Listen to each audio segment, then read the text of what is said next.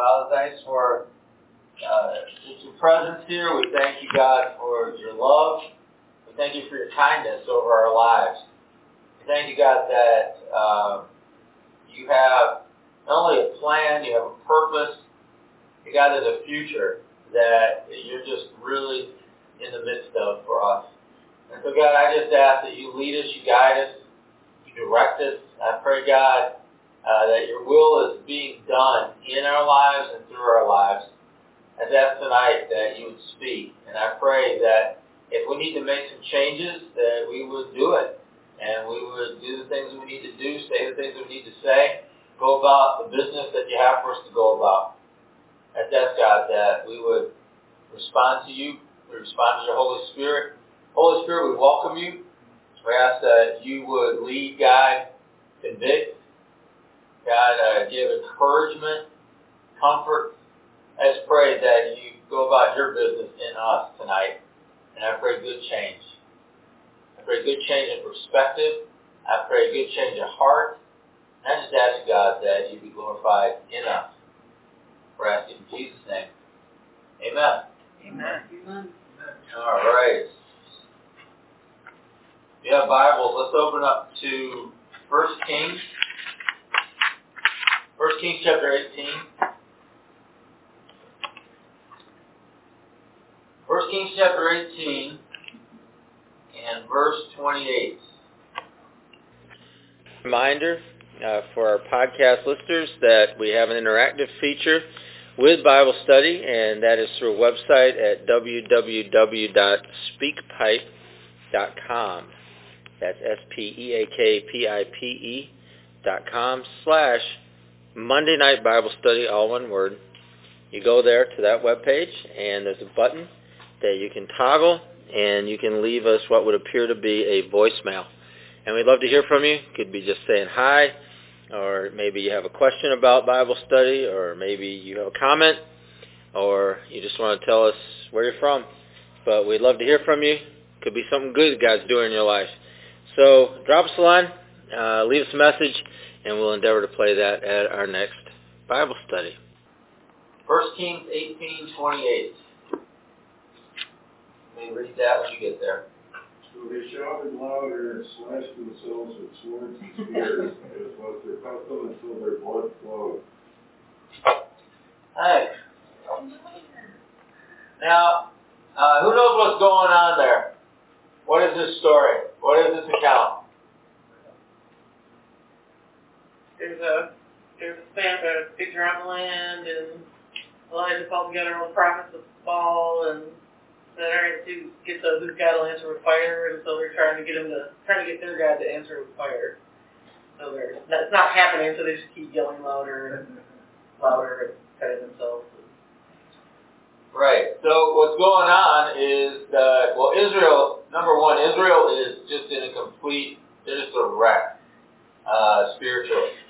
And they've been a wreck spiritually. And part of the problem that they were facing, probably the main problem they're facing, is that the king had married a woman that had led him into idol worship. And so he in turn led the nation of Israel into idol worship. And the thing about Israel is that they're what you would consider a theocracy. In other words, their idea was that God's in charge, and the king was supposed to be an agent of God to rule the people. But he was ruling the people under God. And so when the king went bad, then the nation went bad.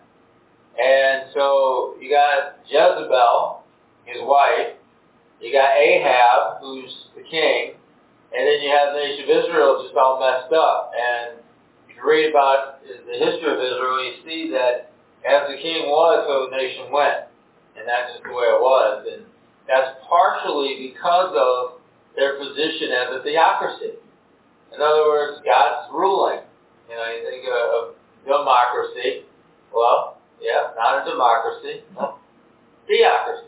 So, if the king was messed up, then that meant that the nation was likely messed up, and that was what was going on here. So, you had all of these prophets. There were 450 prophets of this false god, and Elijah was a prophet of God. He had come on the scene out of nowhere. In other words, you really didn't get a lot of intro on Elijah if you read the Bible.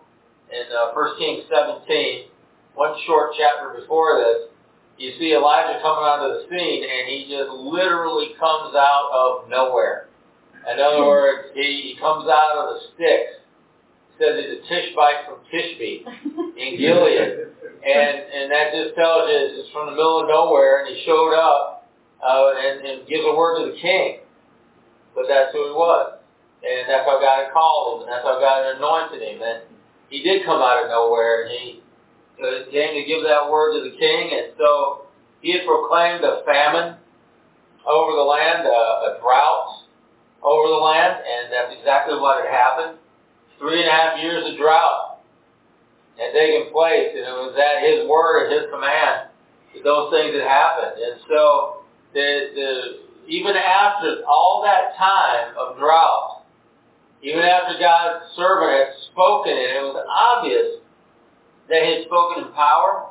It was obvious he was speaking with a certain amount of authority, and people were paying the price for what they had done, and not believing, and not really following after. And I want you to think about this, because it's going to come up again toward the end of what I'm talking about tonight, but they were convinced. I mean, it's pretty convincing when someone stands up and says, it's not going to rain in this land for 3 years. It will not rain again in this land except at my command. That's what Elijah told him. And so that's fairly convincing. You know why? Because it didn't rain. That's why it's convincing. But there's a difference between being convinced and being converted. They're two different things. And you run into that, even we run into that in our own lives, that we can be convinced about God. We can be convinced about the Holy Spirit. We can be convinced that God is able, or we can be convinced that God does certain things, like God heals, or that God speaks, or that God delivers. You can be convinced about those things. It's another thing to be converted. It's another thing for your life to be changed and for you to reflect the fact that you're convinced about it. Those are two different things. One is, it is like a leaps and bounds beyond the other. Because being convinced is one thing, being converted is a totally different thing. And I would imagine that Ahab, in whatever form he would be convinced in, was convinced that Elijah spoke for God. And that Elijah prophesied. He heard it. He saw it. He was living the famine. He was living in the drought that was prophesied. So, I don't know how much convincing you need, but there it was. Even Jezebel. I don't think Jezebel was under any misconception that Elijah wasn't speaking for God. I mean, I'm sure they were convinced of that, but they certainly, absolutely were not converted because they were continuing on in their own ways. There was something compelling about the way that they were going, something compelling about what they were choosing to do and how they were choosing to live. They kept them from being converted over to what Elijah was saying about his God. They weren't willing to be converted. And so Elijah had given the word, and so it finally came down to this, that he was going to bring the pagans to trial.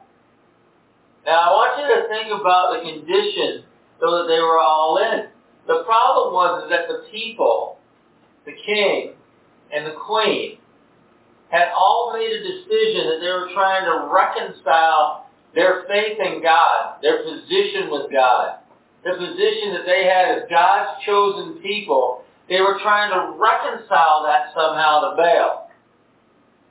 So, in other words, they understood, they could read their own history. They could hear their own history. They understood They were God's chosen people. They were children of Abraham. They understood that. They understood that God had set them apart. They understood that God had given them identity as His people. They got that. And what they were trying to do was reconcile that identity as God's people, that identity of who they actually were, with the fact that they were worshiping a false god. And the worship of a false god was going on in their land. The worship of a false god was going on everywhere around them. That they were participating in something that was abjectly contradictory to what they had been taught to believe and do. And yet they continue to try to reconcile it. They try to compromise. And you can make this any word you want, and it sounds really nice. Compromise, appease, tolerate, whatever you want to say it was that they were trying to do. And it's all those things that the world is getting you to try to do. And I hope you can understand me.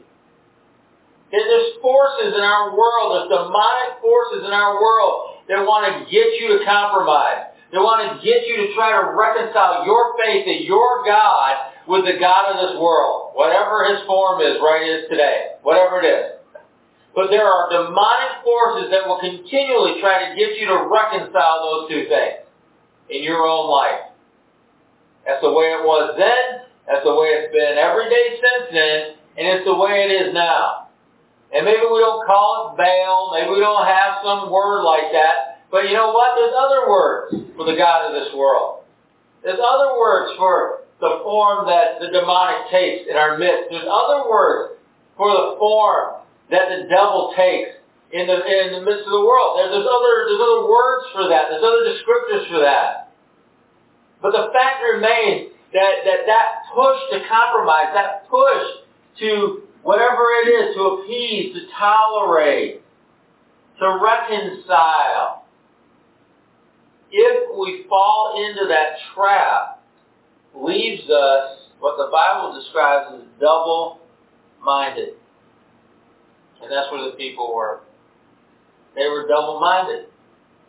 They knew better, but they made excuses. They had really a better understanding of who they were than what they were exhibiting, but they decided they would, okay, well, why don't we just, take it easy, not be so extreme, not be so, whatever it is they use, whatever word, and let's be nice, and let's compromise, and let's appease, and let's be tolerant. But it just made them double-minded. And if you can't see that going on around us, like I said, this is nothing new. There's thousands of years of this happening. In one form or another, thousands of years of this happening in different places, in different times, thousands of years of this happening. Wherever God's people are, there's always that push to tolerate and always that push to compromise. And I want you to notice something, and it's always us, okay? Always us that we need to tolerate, that we need to compromise. Always. Because that's the lie of the devil. And it always has been. And so these people, Ahab included, compromised. And they tolerated. And they appeased. They reconciled. And they ended up just being double-minded. So Elijah, seeing that, and seeing that a 3.5-year famine couldn't even shake them out of this doldrums, this dullness that they were living in their minds, their hearts, their spirit, that wouldn't even shake them out. He brings the pagans to trial. He said, well, let's settle this then.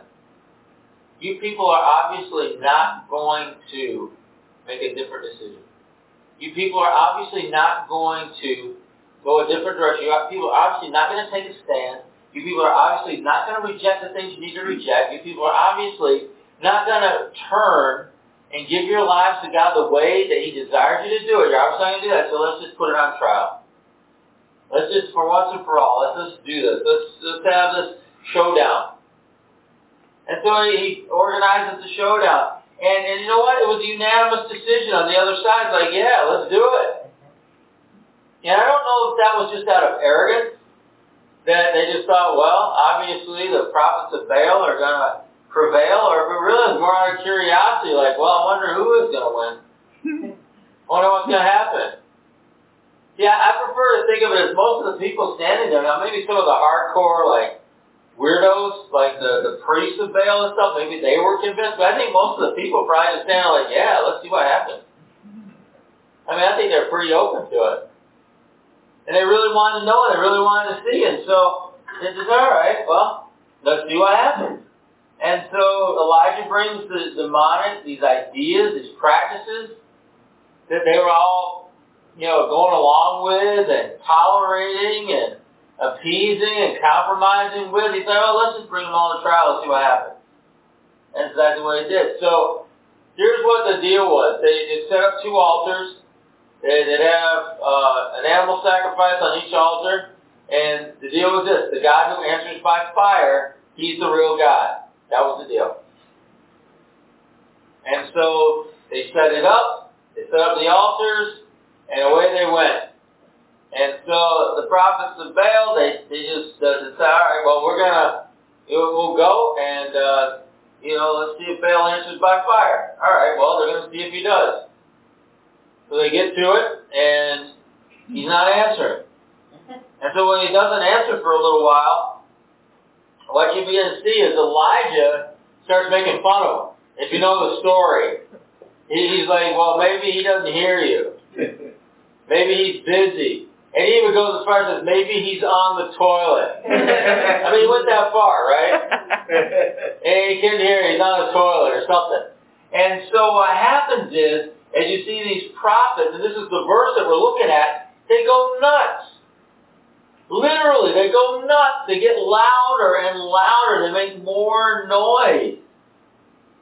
And literally what it says there, it says they're in a great voice. And they make more noise. A descriptor of that's used for the word that's used here is howling. Howling. Yeah, howling like a dog. Like a dog. And so they're howling and they're shouting louder. And what I want you to see from this stuff is that they're very excited. And they're howling and they're shouting and they're louder. And I want you to see that they're full of zeal. Okay? They're full of zeal, and they're very enthusiastic about what they're doing. It doesn't make them right, though, does it? Zeal and enthusiasm don't make you right. And they don't make the other person right. It doesn't mean they're telling the truth. It doesn't mean they're living the truth. It doesn't mean they're worshiping the truth. It just means that they're full of enthusiasm and zeal for the wrong thing. And you see that with people sometimes. It's like, wow, they really believe what they're saying. Like we have some kind of a premium on that. Don't put a premium on that. People have believed stupid stuff for a long time. Thousands of years people have believed stupid stuff. And they've been very enthusiastic and full of zeal about it. It doesn't mean it's right. And sometimes it's just really destructive. So don't put a premium on that. Look at history. Just look at history. I mean, the Nazis were pretty enthusiastic. They were full of zeal for what they believed. They were just wrong. Very, very evil and wrong. Do not put a premium on enthusiasm. And say, oh, that proves something. That doesn't prove anything. It just proves somebody's enthusiastic.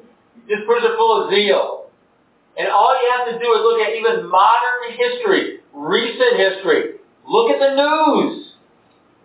And you see people excited about stupid things. You see people full of zeal about stupid things.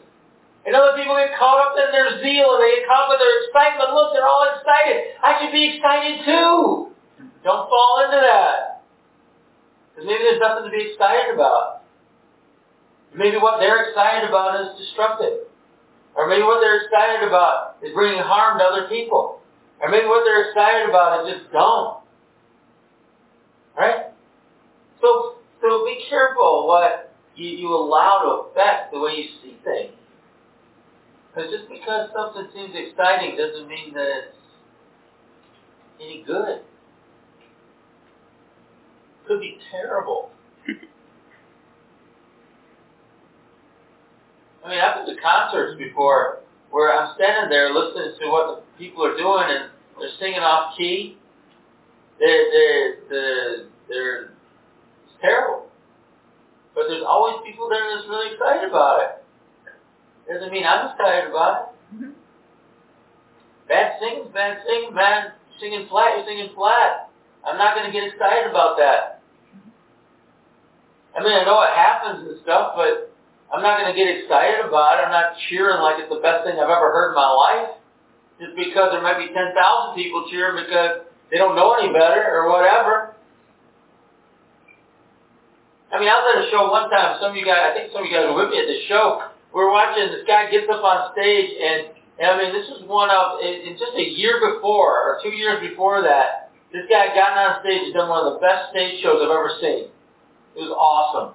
I mean, it was energetic, it was, talented, a lot of stuff going on. It was awesome. Light show, sound, special effects, singing was on, the music was on, everything was great. Something to cheer about. A couple years later, the guy broke up with his girlfriend, gets up on stage, it's all dark, and stands up on stage and is crying for almost an hour. And you think I'm exaggerating, I'm not. That guy was on stage just sobbing and crying, barely singing for about an hour. But you know there were idiots still in the crowd cheering. Like that was the greatest thing they'd ever seen. Now, 2 years before, I would have been joining them cheering because it was awesome. But you know what? Watching some guy, some grown man, up on a stage sobbing and crying into a microphone, that's nothing to cheer about. Even if there was 15,000 people cheering for it, it's still nothing to cheer about. So sometimes, I guess, just use a little bit of sense that God gave you. All right? You can call it discernment, you call it whatever you want, but when it comes to the things of God, when it comes to the things of the Spirit, use a little bit of discernment before you jump on a bandwagon for something stupid. If there's a ton of stupidity out there, just surf YouTube sometime. No, don't. But you see it. There's just a ton of stupidity out there. So use a little bit of discernment. Let the Holy Spirit lead you. Let that discerning of spirits, that spiritual gift from 1 Corinthians chapter 12, one of the spiritual gifts is discerning of spirits. Let that, if you don't have that, pray for it. Pray for that gift and let the Holy Spirit guide you through that. Because in this day and age, there's so much deception out there and so many lies flowing. You need it. We need it. We need to be able to discern between spirits, to really understand where something is coming from. To have a check in us from the Holy Spirit that says, yeah, don't go down that road. And if you don't operate in that gift, ask God for it. If you earnestly seek the gifts, you ask Him for the gifts, He pours the gifts out. And so ask Him for it. See what He might pour into your life about that. And so, they're shouting louder. They're very enthusiastic. And the reason they were shouting louder was because Elijah made fun of them, right? He drove them to it. He was exposing their folly. He was exposing the fact that they were imposters and frauds and fakes. Even though they were very enthusiastic, they were still frauds. Even though they had, they were very full of zeal, they were still fakes. And they're full of folly. And so they were shouting louder so that Baal could hear them when he's in the bathroom. Because that was the idea behind it. And so they responded to what Elijah was saying, even though he was making fun of them. I don't even know they knew he was making fun of them. Who knows? Maybe they thought maybe he was in the bathroom. I don't know, but they responded in such a way that it seemed like they believed him. It seemed like they were responding to him in earnest that, well, maybe he doesn't hear you. Shout louder. Okay, we will. And they did. And how silly that seems to us, and yet it was so serious to them. And we look at it now, and I think some of the people that were standing there were looking at it then, and they could see, like, this is folly. This is stupid. He just made fun of these guys, and they can't even see it. Now, I know you don't think of people as being the same back then as they are now, but they were. You know, basically. I mean, they didn't have smartphones, but, I mean, they understood sarcasm. They knew when somebody was making fun of somebody and the other person didn't get it. I mean, they understood that. That's human. We all get that. We all understand when that happens. And so they're probably looking at it like, what's wrong with these guys? He's making fun of them clearly. And they're responding like they believe him. That's part of exposing the folly that was going on there. And so then they upped it one. So not only were they shouting louder, not only were they making more noise, not only were they howling with enthusiasm they were howling, but then they began to cut themselves. Yeah. Somebody look at Matthew 6:7. Let's do that before we start talking about cutting ourselves. Matthew 6:7.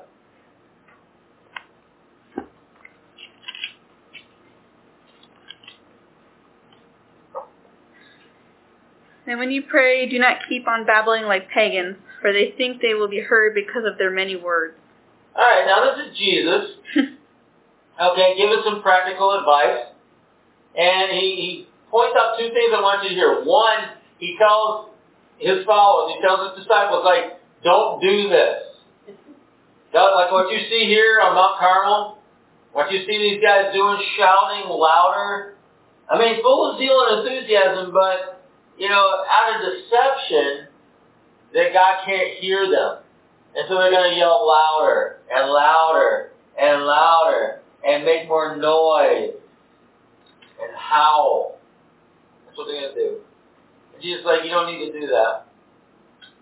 And he describes a God who can hear you.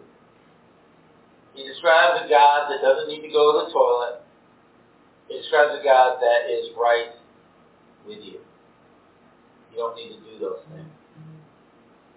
And I mean, sometimes we're in worship, we shout, that's all right, that's good. But we're not shouting because he can't hear us.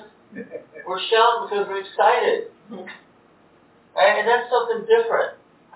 And then there's all these subtle differences. And, you know, it's kind of funny when you look at pagan religions and you look at the things that people do in these pagan religions, what you see is there's always this shade of truth in it.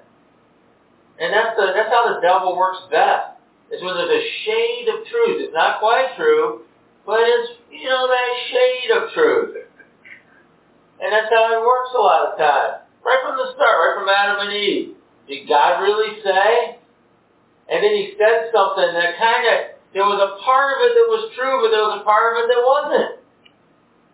And there was those kind of things all throughout the scriptures where you see the devil bringing deception. It's part of it that's kind of true, but then there's another part of it that absolutely isn't. And so there's nothing wrong with showing excitement toward God. There's nothing wrong with expressing our emotions toward God. There's nothing wrong with expressing ourselves and how we feel and all the rest of those things toward God. But we don't do those things because he can't hear us. We don't do those things because if we shout and we get loud enough and we do the right things, then, oh, he's more likely to answer. No, we don't believe any of that. See, that's the lie. That's the lie. The shade of truth is that, yeah, we can express ourselves to God. And it's okay that we express ourselves to God. And sometimes when we express ourselves to God, we express ourselves in emotional ways. That's the truth. And there's nothing wrong with any of that. It's the motivation that's wrong in this. It's what's driving it that's wrong. It's their expectation of what it's going to accomplish that's wrong. You see, the shade of truth is there, but the big lie is also there. And so Jesus, when he speaks to it, two things I want you to hear from what Jesus said. He's like, yeah, you don't need to do this stuff. You don't. Your Heavenly Father hears you. And so don't think you have to yell and babble and repeat yourself loudly all the time so that God will hear you. Because that's just not the way that it is. It's not the way that it is. You ever notice kids that are ignored at home yell a lot? Mm-hmm. No, I'm serious. I'm serious. They will yell in inappropriate places. They'll raise their voice because they're so used to not being heard. They feel if they don't raise their voice, no one's ever going to hear them. And so Jesus is trying to speak to that in us. But no, God hears you. We hear you. You don't need to do all of these things because your Heavenly Father, He hears you. And the other part of what He says there, He says you don't need to do what the pagans do. Right? And these are all practices of pagans. They are. Demonically inspired practices of pagans. And we need to see them that way. So self-mutilation, self-inflicted pain and injury. You see, this was a common frenzy that the pagans would go into. And who are the pagans? They're the Persians. They were pagans. The Syrians were pagans. There are people living in parts of what's now Turkey, pagans. And they would go into these frenzies of yelling and howling and shouting and getting louder and louder. Then they begin to cut themselves and self-mutilate with knives and spears, causing pain and injury to themselves. They would cut themselves. Now, there's something weird because this is a perversion. Again, there's a shade of truth in this. There is value in human blood, according to the Bible. Okay? For what the Bible says, somebody look at Leviticus 17:11. It'll tell you what the value is in human blood.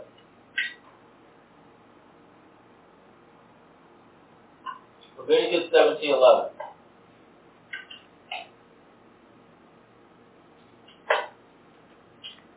For the life of a creature is in the blood, and I have given it to you to make atonement for yourselves on the altar. It is the blood that makes atonement for one's life. All right. So there's a truth there. And what God said is that there is life in the blood. And so there is value in the blood. And the way God set it up was that He gave animals to His people that there'd be shedding of blood, and through the shedding of the blood of the animals, there'd be atonement that would be made. That's the Old Testament truth. Now, we don't live that way anymore in New Testament sense. We don't have to. But there's a certain element, certain shade of truth to why they were cutting themselves. Because they understood that there was life in the blood. And so they would mingle their blood with sacrifice, and it was a form of, I don't know how you would say it was a delusion of some type of a sacrifice, of human sacrifice. And so they believed that they would be able to please their God. They believed they'd be able to please their God by shedding their blood in this form of human sacrifice. So they were right about one thing, and that there's value in the blood. But they were wrong about everything else about it. That's just not how it works. And yet they were compelled, and they kept being compelled to hurt themselves and to cause pain and injury to themselves. Now, what's the lie of all that? The lie is that self-torture wins divine favor. And that's an absolute lie. It's a delusion. And what does that mean to you and me? Well, people still believe that. People still believe that. But it's a lie. People still believe that if they hurt themselves, they cause pain to themselves, that will win them some kind of divine favor. And they live that way. I mean, we know people like that. We do. And they were brought up that way. They were taught that. And that's what they believed. If you've ever seen the movie Luther, when Martin Luther was a monk, he was trying to figure out a way, how am I going to get closer to God? How am I going to know God? How am I going to put myself in a position? I mean, he had a hunger inside of him to know God. More than he did. I mean, he'd done everything he knew to do. I mean, he was a monk. He'd given up his life. He gave up women. He gave up living out in the world. He's living in a monastery. He had a funny haircut. I mean, he gave up everything. And he'd given up everything, and he still wasn't where he wanted to be with God. And there's a certain portion of that movie where you see him whipping himself. That's self-flagellation.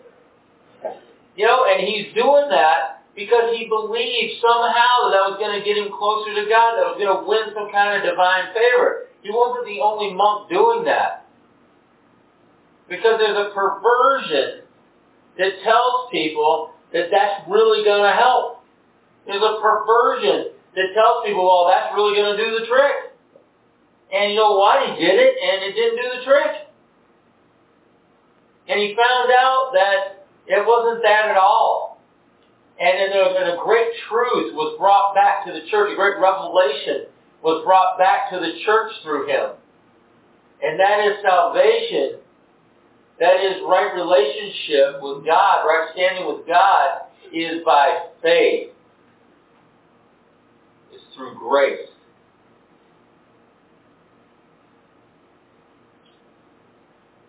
And my question is, that was way over 500 years ago.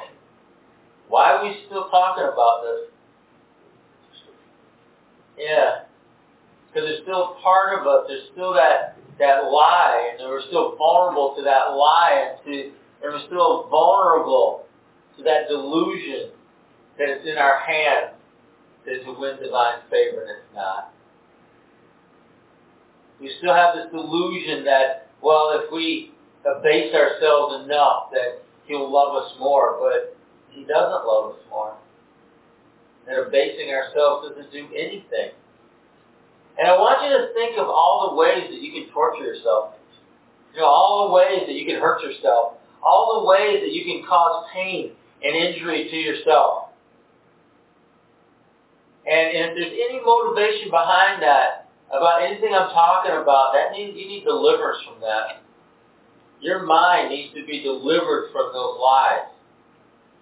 Your spirit, your soul needs to be delivered from those kind of lies in your life that are lying to you about what it is to be close to God and how we get close to God. Because again, that issue's been settled, man. That revelation has come back to the church. Salvation and relationship and right standing and righteousness, all of those things are by faith. They're through grace in our life. And all of this self-torture and all of this self-injury and all of this self-pain is a delusion. It's a pagan lie. And I want you to think about all of these prophets, 450 of them. There they were, cutting themselves. And that lie. That lie. And so that delusion was all over these guys. And they thought, well, we're going to cut ourselves and then for sure Baal will answer. Well, Baal's the devil. He's just the devil. And so, because he's the devil, he just wants them hurting himself. He came to lie and steal and kill and destroy. That's what the devil does.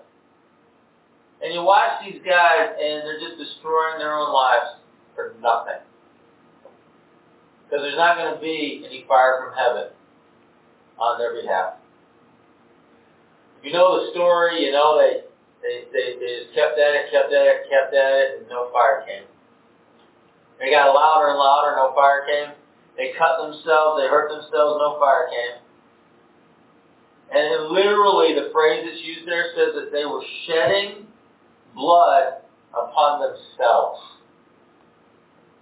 Fruitless. Fruitless. And that's the way the original language reads. how fruitless it was what they were doing. So I look at 2 Corinthians 7:10.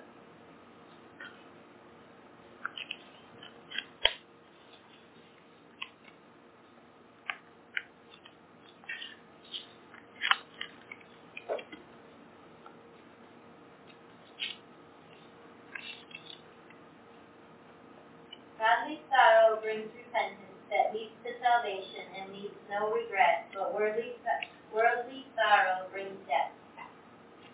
All right. These prophets,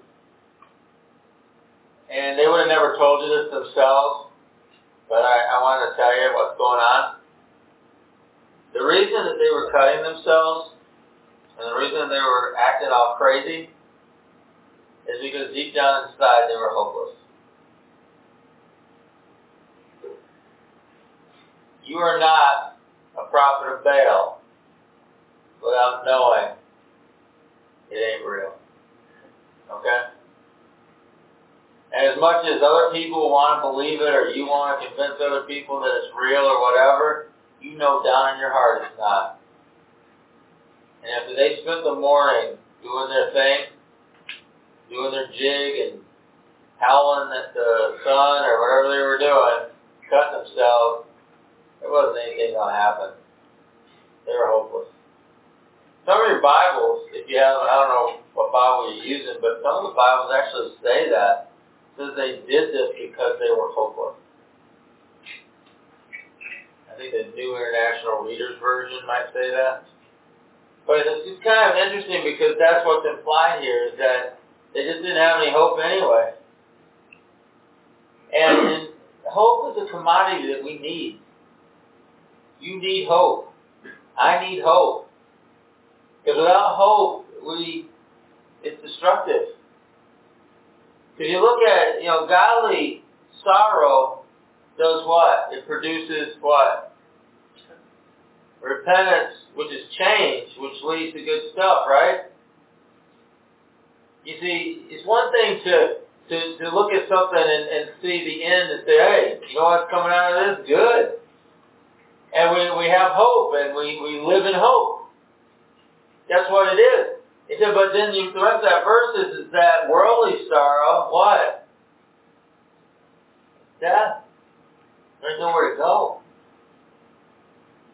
And so I would look at this whole passage, and this is what I want to speak to you. I look at this whole passage, and I see this as a message that tells us one thing, and that's we need hope in our lives.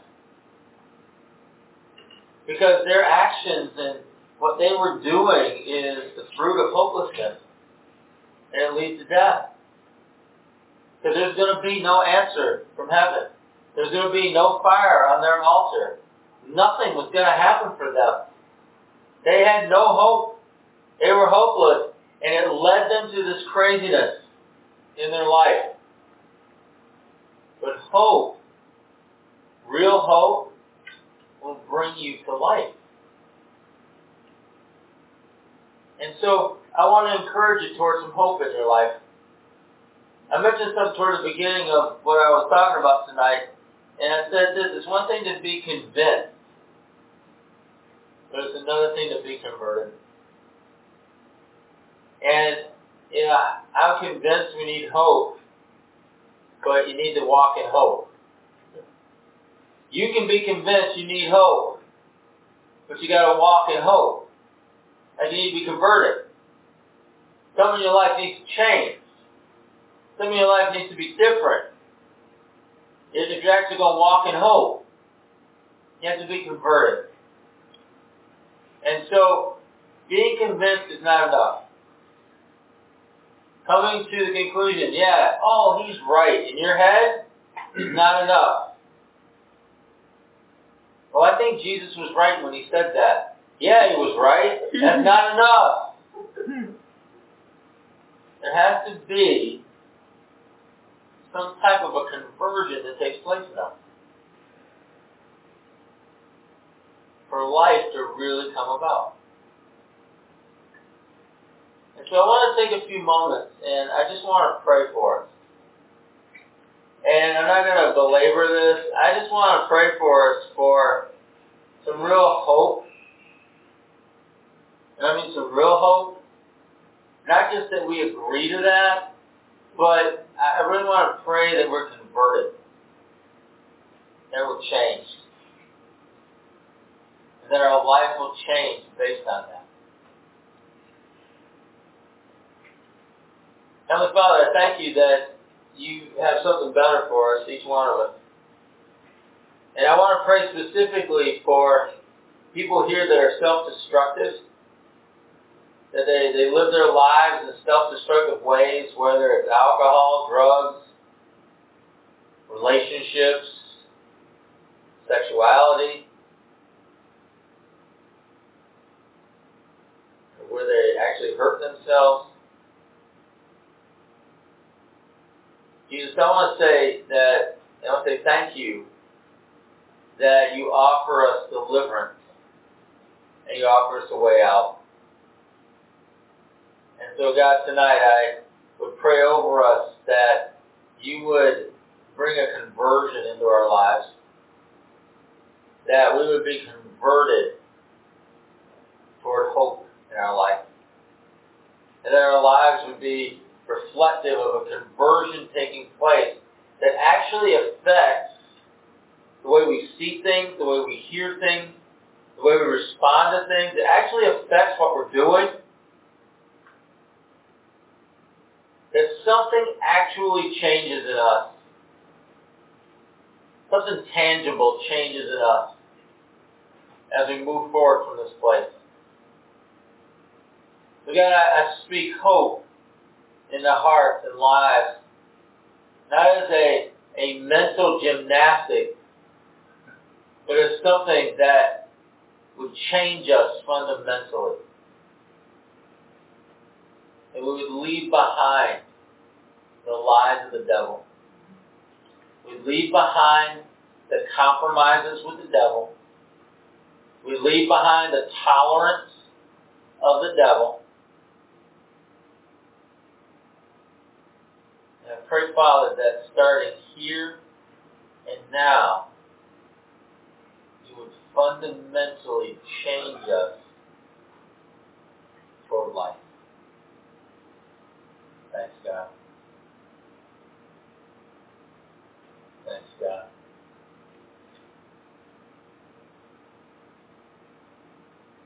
I pray, God, that your word would slay the prophets and Baal in our hearts and our lives, in all of their lives, in all of their hopelessness.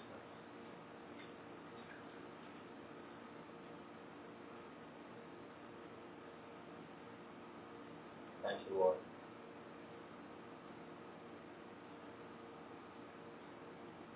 Thank you, God. We ask these things in Jesus' name. Amen. Amen. UCF of Syracuse is a relational gathering of diversity in action. Economics, education, employment, background, and culture span the spectrum as we gather for the purpose of life in Christ. You know, me and Christ are homies. That's good. He's really cool, you know. We super close, yo. Your homeboy? Yeah. All right. Anyways, so musicians, writers, painters. You know, my cousin's a painter. Yeah? What do you paint? Houses. Oh, man. My cousin, your cousin should hook up. Yeah. So, yeah, painters and other artists express their work through the body of life of this faith community, like the comunidad. Yeah, so there's a lot of people. Yeah. No. Started in 1997. That's a long time ago, yo. That's back in the day. That was before I had my eyebrows tattooed on and I everything. remember that. Mm-hmm. Yeah.